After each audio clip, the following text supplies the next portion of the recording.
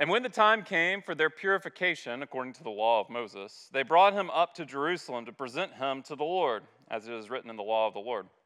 Every male who first opens the womb shall be called holy to the Lord, and to offer a sacrifice to what is said in the law of the Lord, a pair of turtle doves or 2 young pigeons. Now there was a man in Jerusalem whose name was Simeon, and this man was righteous and devout, waiting for the consolation of Israel. And the Holy Spirit was upon him. And it had been revealed to him by the Holy Spirit that he would not see death before he had seen the Lord's Christ. And he came in the Spirit into the temple, and when the parents brought in the child Jesus to do for him according to the custom of the law, he took him up in his arms, and he blessed God, saying, Lord, now you are letting your servant depart in peace, according to your word. For my eyes have seen your salvation, that you have prepared in the presence of all peoples a light for revelation to the Gentiles and for glory to your people Israel. And his father and his mother marveled at what was said about him. And Simeon blessed them and said to Mary his mother, Behold, this child is appointed for the fall and rising of many in Israel, and for a sign that is opposed, and a sword will pierce through your own soul also, so that thoughts from many hearts may be revealed. This is the word of the Lord. We're in the second week of our series on Advent. Advent is a 4-week period in the church calendar where we work toward Christmas and the coming of Christ. During the Advent season, what we do is we anticipate a second coming of Christ. We recognize on Christmas that our God has sent his Messiah, that God has come in flesh, Jesus Christ, the man God, born by the Virgin Mary through the Holy Spirit, that he has come and he has started to make all things new again. And that he reigns as king in our hearts and in our lives and in our churches. But yet we long for the day when he comes again to make all things new. And so this is what Advent is about. It's about that anticipation for his first coming, but also for his second coming. We long for that day. We anticipate that day coming. And during this season, we light candles, and each candle represents something during the season. Last week, we talked about hope. This week, we're talking about peace. Next week, joy. And then in 2 weeks, we'll be talking about love. And with this week being all about peace, we're going to be taking a break over the next 3 weeks from our series in Genesis to look more in depth at 3 songs in the book of Luke around the birth of Christ. Today we're looking at a song by a man named Simeon. We don't know much about Simeon, but Simeon holds the infant Christ.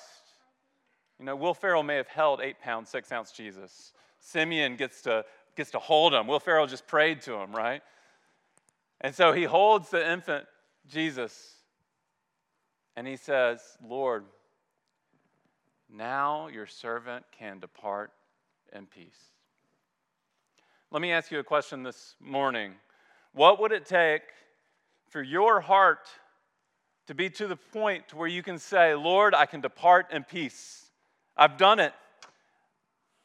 I don't need any more. I've got enough. Lord, I have peace in my heart. I can depart.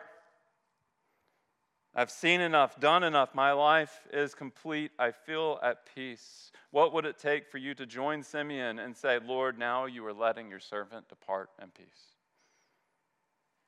Part of my job as your pastor is to prepare you for death and to help you think about death.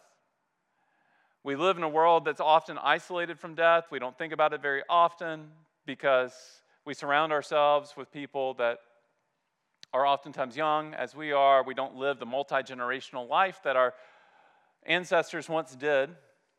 And so we don't see death very often. But we still need to contemplate it because death is coming for each of us unless the Lord Jesus decides to come back. May it be so. What would it take for your heart to say, I've seen enough? Do you have more things that you feel like you need to check off your list this week before you can get there, this year, during your life, to where you can say, finally, I have peace? My thesis is this. Only Jesus gives you deep, soul-satisfying peace. Only Jesus gives you deep, soul-satisfying peace, as we'll see.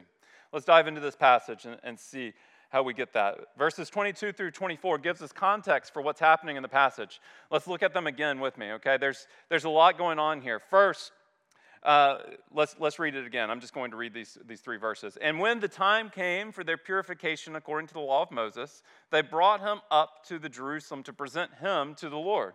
As it is written in the law of the Lord, every male who first opens the womb shall be called holy to the Lord, and to offer a sacrifice according to what is said in the law of the Lord, a pair of turtle doves or 2 young pigeons. And so with this, we have a lot of context for why Jesus and his parents are going to the temple. And there are 2 different things happening here, and if you have to know your Old Testament to kind of understand what's happening.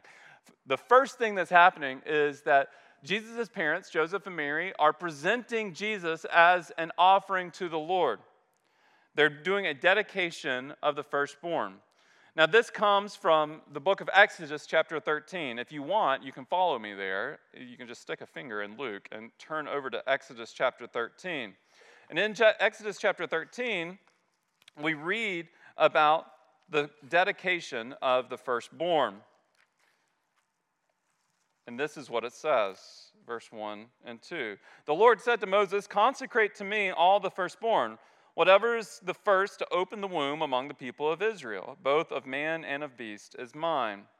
And why are they doing this? We jump to verse 14, and it explains why God wants his people to do this. Verse 14, and when in time to come, your son asks, "What does this mean?" So basically, here we are saying, like, why are we doing this?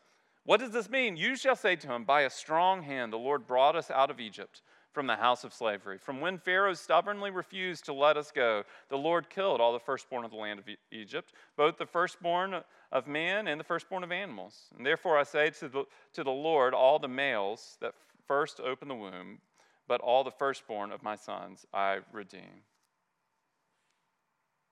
And so what God wanted for the people is for them to remember the Passover, to remember the Exodus, to remember that God had once delivered them. And so they are to come and dedicate their firstborn to say, God, we recognize that you have delivered us by the death of the firstborn, by passing over our firstborn. Our firstborn belongs to you.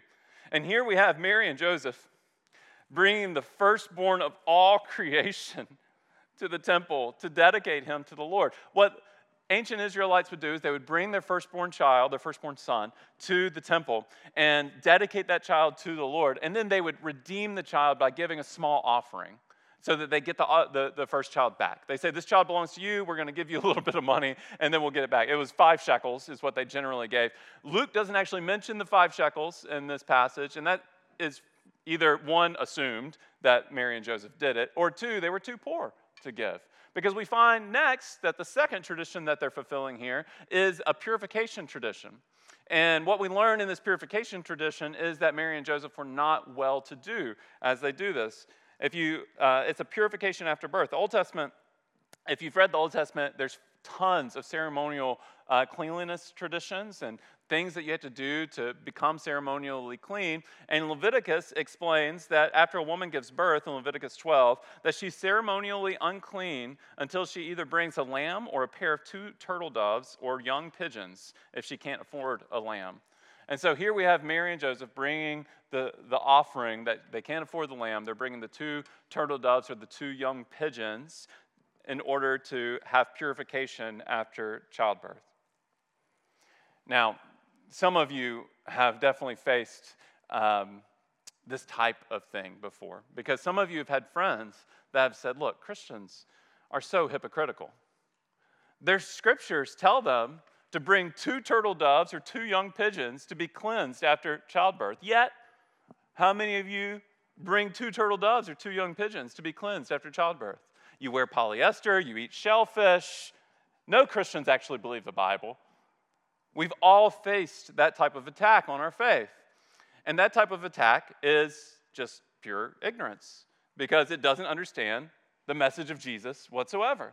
The message of Jesus is that he came to fulfill the righteous requirements of the law. You see, Jesus completely fulfilled the law. He kept all of the ceremonially clean things. He did all of the right laws. He kept the ceremonial law. He kept the cleanliness laws. He kept the moral law so that we might become righteous by his sacrifice. We're still held to that moral law, but not the ceremonial law. Because the moral law is for our flourishing, but the ceremonial law, it was all just pointing us to Jesus. So here Jesus says, the sinless Savior, because the sinless Savior died, my sinful soul is counted free. For God the just is satisfied to look on him instead of me. And so this is what we're learning here, is that Jesus satisfied all of these laws so that we could be released from the law, so that through our faith in him, we might have righteousness from God. Mary and Joseph are taking Jesus to the temple. This is all just setting the stage for what happens next in the story. Because at this point in the story, we meet a man named Simeon. Now, we don't know much about Simeon whatsoever. We don't know how old Simeon is. We don't know what Simeon does for a living. We don't know where he's living. We don't know anything about his family. We just know a few specific things about Simeon. We know that he's righteous and devout. We know that he's waiting for the consolation of Israel, and that the Holy Spirit was with him, and that God had revealed to Simeon that he would see the Christ before he died. That's all we know about Simeon. And what I want to zoom in on here is that he's waiting for the consolation of Israel. Simeon is waiting for the consolation of Israel. What does that mean, the consolation of Israel? This word consolation is just kind of a fancy word for comfort. He's waiting for the comfort of Israel. At this point, the nation of Israel had been occupied by Roman forces. Throughout their history, they had been occupied by various forces. The people of Israel had been occupied by Babylon, by Assyria. They had been attacked by foes all around them, and they had never had real peace since the time of David, really. Yet a prophet named Isaiah, in Isaiah 40, said, "Comfort, comfort my people, says your God. Speak tenderly to Jerusalem and cry to her that her warfare has ended and that her iniquity is pardoned, that she has received from the Lord's hand double for all her sins." And so these words were words of comfort to the people of Israel. They were longing for the day in which they might be consoled, that they might be comforted, where they might be delivered from warfare and oppression. Almost universally, the people of Israel saw this as a political promise, that one day they would be delivered from their political enemies, that they would no longer be at war, that they would no longer be occupied, that they would be set free, and that they would be great once again. They were longing for a great king like King David to come and set them free, to rule and reign throughout the land. And the way that God chose to do this was far different than what anyone had in mind. Because instead of a great royal birth, the king that God chose to send was laid low in a manger surrounded by animals. A few weeks ago, my son's class at school, he goes to public school here in Somerville, they were doing this thing where they were talking about different traditions. And Shepherd wanted me to come and share about our Advent traditions. We have a lot of different traditions that we do during Advent. Now, this is Somerville, which is a very secular area, and I'm sharing a very religious tradition with these kids. So I'm coming in being a little careful. And so I just share about the baby Jesus and share about Advent and all the things that we do. And I have a nativity scene, and some of the kids are like, "Who's in the food thing?" I'm like, "Well, that's baby Jesus." And they're like, "Why is he with the animals?" I'm like, "Well, there was no room in the inn. I don't know what to tell you. He was born with the animals." We lose sight of how shocking the story of the Nativity is, that God would send his king, his promised Messiah, to be born in a manger, be born and laid in a manger. And that this king on his coronation day, he was not given a crown of gold and jewels, he was given a crown of thorns. And he was led to his throne, which was not a royal seat, but a wooden cross. He didn't have a ring placed on his finger, but nails placed into his hands. He was not praised among the people, but spat upon. He was given a royal robe, but in mockery. He was given a sign nailed to the wooden cross saying, "This is your king." Little did they know. Although he knew, and he didn't say, "You're all going to hell." He said, "Father, forgive them, for they know not what they're doing." God's king would rule, but he would not rule in the way that they expected him to rule. God's king would rule not politically, but in the hearts of all those who would call upon his name. The king that God had in mind was nothing like the king that the people of Israel had in mind. And I think Alistair Begg said this really well. That's a Scottish preacher who lives in Cleveland, Ohio now. He said that the deliverance that the people required was not that which they desired. The deliverance that the people required was not that which they desired. They desired a geopolitical deliverance, but God required an even greater deliverance, a deliverance from their own slavery to sin. The same thing is so true for us, is it not? That the deliverance that we desire is not what is required. When I was early in my career, I went into ministry very young. And so I've always kind of lived on bare minimum in many ways. Especially early in my career, I mean, we just had enough to get by. Like, it was get the money, buy the groceries, we eat exactly pretty much what we're making at that moment. And I was having such a hard time, just stressed financially. And so I decided that I needed to talk to a financial advisor and talk to him and figure it out. So I set up a meeting. I went and met with a financial advisor. And I just kind of explained my system for budgeting and all the different things that I was doing. And I was like, "Please help me to be able to make ends meet and to be able to save and reach all of these goals." And he said, "Yeah, I can tell you what your most foundational problem is." And I said, "Please tell me what my most foundational problem is. I want to do better." He's like, "You don't make enough money."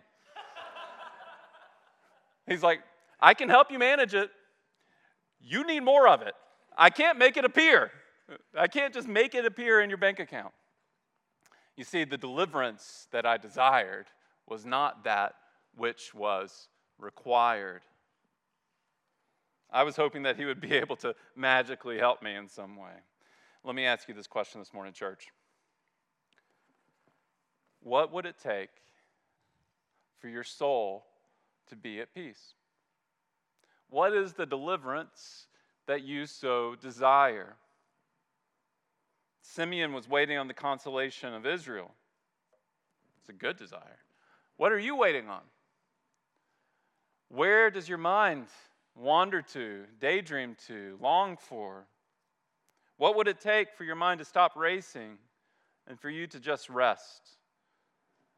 What is keeping you from feeling peace? Where do your desires point you?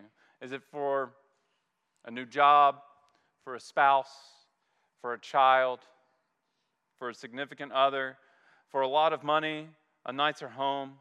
What would it take for your soul to be at peace? Complete this statement. I will be able to rest when blank happens. When will you feel an ability to set aside your labors and to rest? Some of us have huge ambitions in life. We have so much more that we need to accomplish before we could possibly say to the Lord, "I'm ready to go. My soul is at peace. You can take me now. I'm with you. I want to see my children grow up. I want to be a grandparent. I want to travel." But yet, Christ demands us to be ready to go at any moment. And how do we get that? How can I possibly get that when I have such huge ambitions?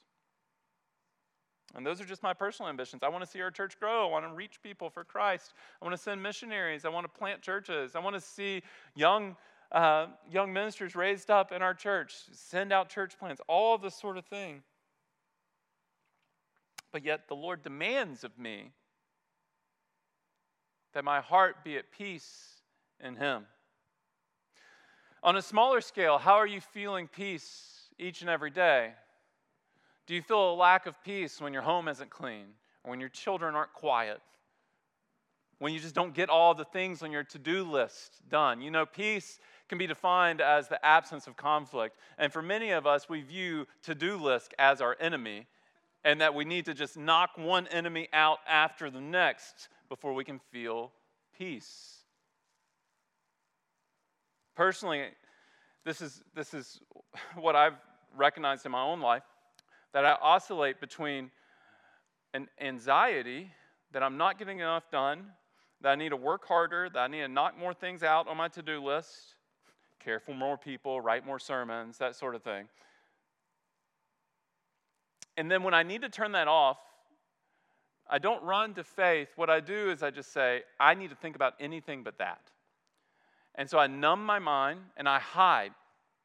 And it's not, my faith is not real in this way. I just say, okay, not thinking about that anymore. I'm not going to think about that anymore. I simply create an imaginary world in my head where my job does not exist, where I can just be alone in my castle, but yet I have 3 children who are young that don't allow me to be young in alone in my castle.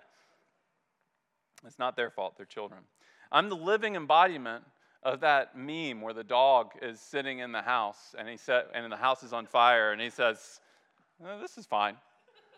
And that's what I do. I just create an imaginary world in my head and ignore the stresses. Instead of turning to God, I just turn away from my problems. Is anybody there with me? Feeling the numbness, trying to numb it.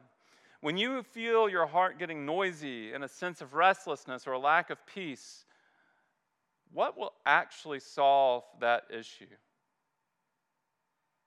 Because what the scriptures teach us is that your main problems are not external, but internal. That it doesn't matter how many things you check off your to-do list, you're never actually going to feel productive. It doesn't matter how successful you are in your career, you will never actually feel successful. Because the problem isn't that you simply haven't done enough things. The problem isn't that you simply haven't succeeded enough. The problem is that you don't have peace in your heart because you don't have peace with your God. Your biggest problem is the fact that you're a rebel trying to seek your own way apart from God, apart from what He gives you. The peace that you desire is not the peace in which you require. No amount of external peace will ever give you the deep soul peace that you long for. Your greatest enemy is not the task list, it's not the noisy kid or some political issue. Your greatest conflict is not external at all, it's internal. As the great theologian Taylor Swift puts it, it's me. Hi, I'm the problem. Your biggest problem is that you're a sinner in rebellion against God, trying to make your way independent of Him. And as St. Augustine put it, our hearts are restless until they find their rest in God. You might say, now hold on a second. How can the forgiveness of sins and a peace from God possibly help me? I've got stuff to do. I need help.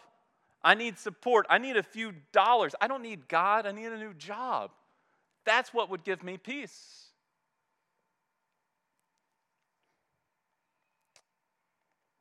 It just wouldn't work.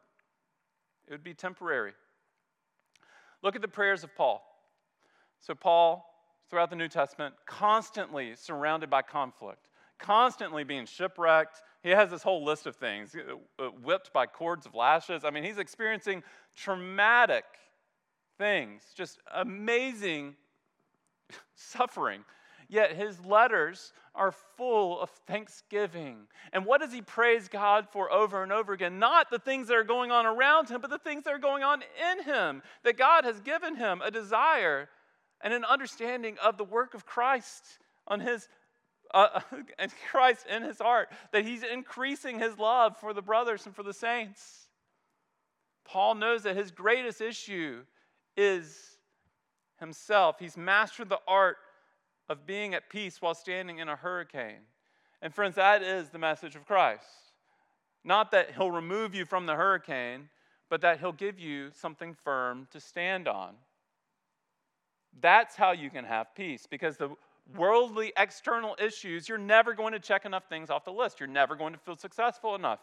You're never going to have external peace. I hate to burst your bubble. It's just never going to happen. You cognitively know this, but you need to be reminded of it, just as I do, that you're just never going to feel like you've done enough. So friends, don't just create an imaginary world in your head where it doesn't matter how much you do. Go to Christ and hear the good news that God offers us. Jesus takes you off the treadmill and gives you the longings of your heart. The good news of the gospel is that Jesus says to you, you're approved. You do not have to work anymore for approval. Jesus says to you, I am in control. You do not have to control every aspect of your life. Let that sink in. Jesus is in control. Jesus approves of you because his life was righteous on your behalf. You don't have to get your act together for God to love you. Jesus gives you this promise. He says, I will give you eternal life. This life is not just here to be squeezed of everything, but he gives us the gift of life that never ends. I don't know about you, but that eases many of my anxieties, knowing that I don't have to do it now, that I have eternity to enjoy with him.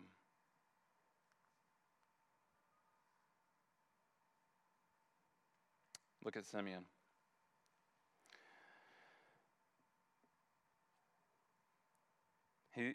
He's in the temple waiting, and then the parents come. The parents brought in the child Jesus to do for him according to the custom of the law. And he took him up in his arms, and he blessed God and said, Lord, now you are letting your servant depart in peace, according to your word, for my eyes have seen your salvation. Imagine this moment where Simeon takes this Christ into his arms, this Jesus into his arms. He may not have known everything that we know about Jesus, but he recognized him as the salvation of the world. The child of these two poor children who are bringing him in. Consider with me who Simeon is holding. He's not merely holding a king, he's holding the God of the universe, the second member of the Trinity in human form. This child is the Word of God spoken by the Father in his creative work in Genesis 1. This is the one through whom all things were made. This child was not created. He was always with God, always has been with God, always has been God. This child displays the innermost reality of what God is like. This is the radiance of the glory of God and the exact imprint of his nature. This child does not merely point to the one to find peace. He is peace himself. Simeon took this child in his arms, and he experienced peace enough to say, I can die today. What are you waiting on to say, I can die today? If someone came and said, here's all the success you've ever longed for, here's all the wealth you could ever dream of, here's all the recognition that you've ever wanted, would you trade the good news for that? I'm afraid many of us would, because that's what our hearts long for. But the deliverance that we require is different from that which we desire. And this morning, be reminded, church, of the good news of Jesus. Taste of it just a little bit so that you can see how good it is, so that you can desire him once again. He is better. When you meet the real Jesus, all of your previous desires, they somehow feel small. You recognize that your desire for money, your desire for satisfaction in whatever you're looking for, it's just a small desire that points you to him. I love how C.S. Lewis says it. He says, "It would seem that our Lord finds our desires not too strong, but too weak. We are half-hearted creatures fooling about with drink and sex and ambition when infinite joy is offered to us. Like an ignorant child who wants to go on making mud pies in a slum because he cannot imagine what is meant by the offer of a holiday at sea. We are far too easily pleased." Friends, God is the only one who can give you that peace in your heart that you're longing for. But that doesn't mean that your life is just going to be peaceful. I want you to look with me as we turn to close today. I want you to look with me at what Jesus has to say himself. Our Prince of Peace, the one that Simeon is saying, now I can depart in peace. The one that's promised to us in Isaiah 9, the scripture that we read earlier, that says that the furtherance of his government and peace shall know no end. This is what he has to say about peace. He says, Matthew 10, "Do not think that I've come to bring peace to earth. I have not come to bring peace, but a sword. For I have come to set a man against his father, and a daughter against her mother, and a daughter-in-law against her mother-in-law, and a person's enemies will be those of his own household." And what's Jesus saying? He's saying that the peace that you experience doesn't deliver you from the storm, but it gives you a firm foundation. That he delivers us from the internal struggles and strife, but not the external. And that when you trust in Christ, friends, some of you have experienced this, when you trust in Christ, it might mean that your life becomes more challenging. It might mean that you are rejected by your own family. Some of us can't imagine that reality of being rejected by our own family, but we have brothers and sisters around the globe in Islamic nations and nations where their religious heritage is so important that they taste and savor Jesus and they see how sweet it is and they know that it's worth so much more than family approval. And that's what Christ is saying. Is he's saying, if you come to me, I will give you peace in your soul, but not peace in your life. But you can handle that lack of peace when you have the internal peace. When you've experienced the eternal, internal joys of Christ and the peace of following him, you know that it's all worth it. Simeon recognized this too. Look at what he said in verse 33. Verse 33, it says, and his father and mother marveled at what was said about him. So it would take a lot for Mary and Joseph to marvel at something. People have already been singing songs to Jesus. They've had angels appear to them. A few wise men are like on their way to bring him gifts. And the shepherds show up and they're like, where's the king? Basically. It's going to take a lot for them to marvel, but they're marveling at what Simeon said. And this is what he says. He blesses them and he says to Mary, "Behold, this child is appointed for the falling and rising of many in Israel." You see, what's he saying? He's saying, this kid's going to be controversial. My soul can depart at peace, but this kid, he's going to be a result of many being raised up and many being brought down. Christ himself teaches this, that he's going to lift up the humble. He goes to the sinners. He goes to the outcast and the downcast. But yet the haughty he brings low. The humble will become proud, and the proud will become humble. And for a sign that is opposed, Simeon says that Jesus will be opposed. People aren't going to like him. And a sword will pierce through your own side also. He's speaking to Mary. He says, Mary, a sword will be pierced through your own side also. He's not speaking of a literal sword, but he's essentially saying, Mary, you're going to see your son die. And it's going to be as though a sword passes through you also. So that the thoughts from many hearts may be revealed. It's the last thing that he says. And Jesus is the revealer of hearts, and he knows where we are. And if you want to know what's in someone's heart, who that person really is, consider how they respond to Christ, how they respond to the message of Christ. Never has there been a man whose life is so attractive and yet whose teachings are so difficult. When you look at Jesus, what does your heart experience? When you look at Christ, does your heart explode in joy, saying, with you, I'm finally at peace. You can take me, Lord. I know that I'm approved. I don't have to earn approval anymore. I know that you are in control. You're going to take care of everything after me. I know that I have the gift of eternal life, so I don't have to stress about what I accomplish in this life. One life will soon be past. Only what's done for Christ will last. This life is important. We have to invest everything we have to the furthering of God's kingdom, but our ambitions are often far too small. We're focused on personal issues and not on the peace of Christ that he offers to us. So, church, this morning, I want you to put yourself in the shoes of Simeon. And I know that you can't take Christ into your arms this morning, but he can take you into his. I want you to enjoy the peace that only he affords and the comfort that you can receive from him. The forgiveness of sins, the peace everlasting. When you look at Jesus, does your heart explode with peace like Simeon, or do you want to run and hide from Jesus, continuing to pursue your own versions of peace and satisfaction? Church, let's run to him today. He wants to take us into his arms.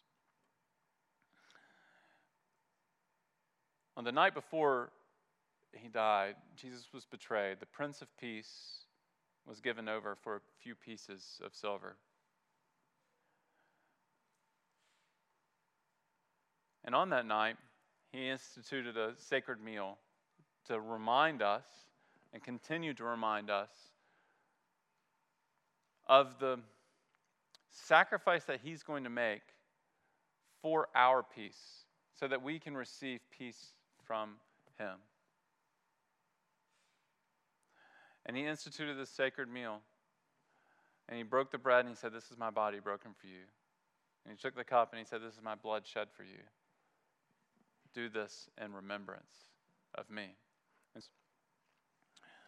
So, church, let's stand and sing the praises of God and receive this meal. Father, as we come to your table, we pray that you would help us to put our feet on firm foundation of Christ, that our hearts will be on the longing for your coming and your kingdom, that we know that that is really the longing that is underneath all longings, that we long for you, that we want to be near you.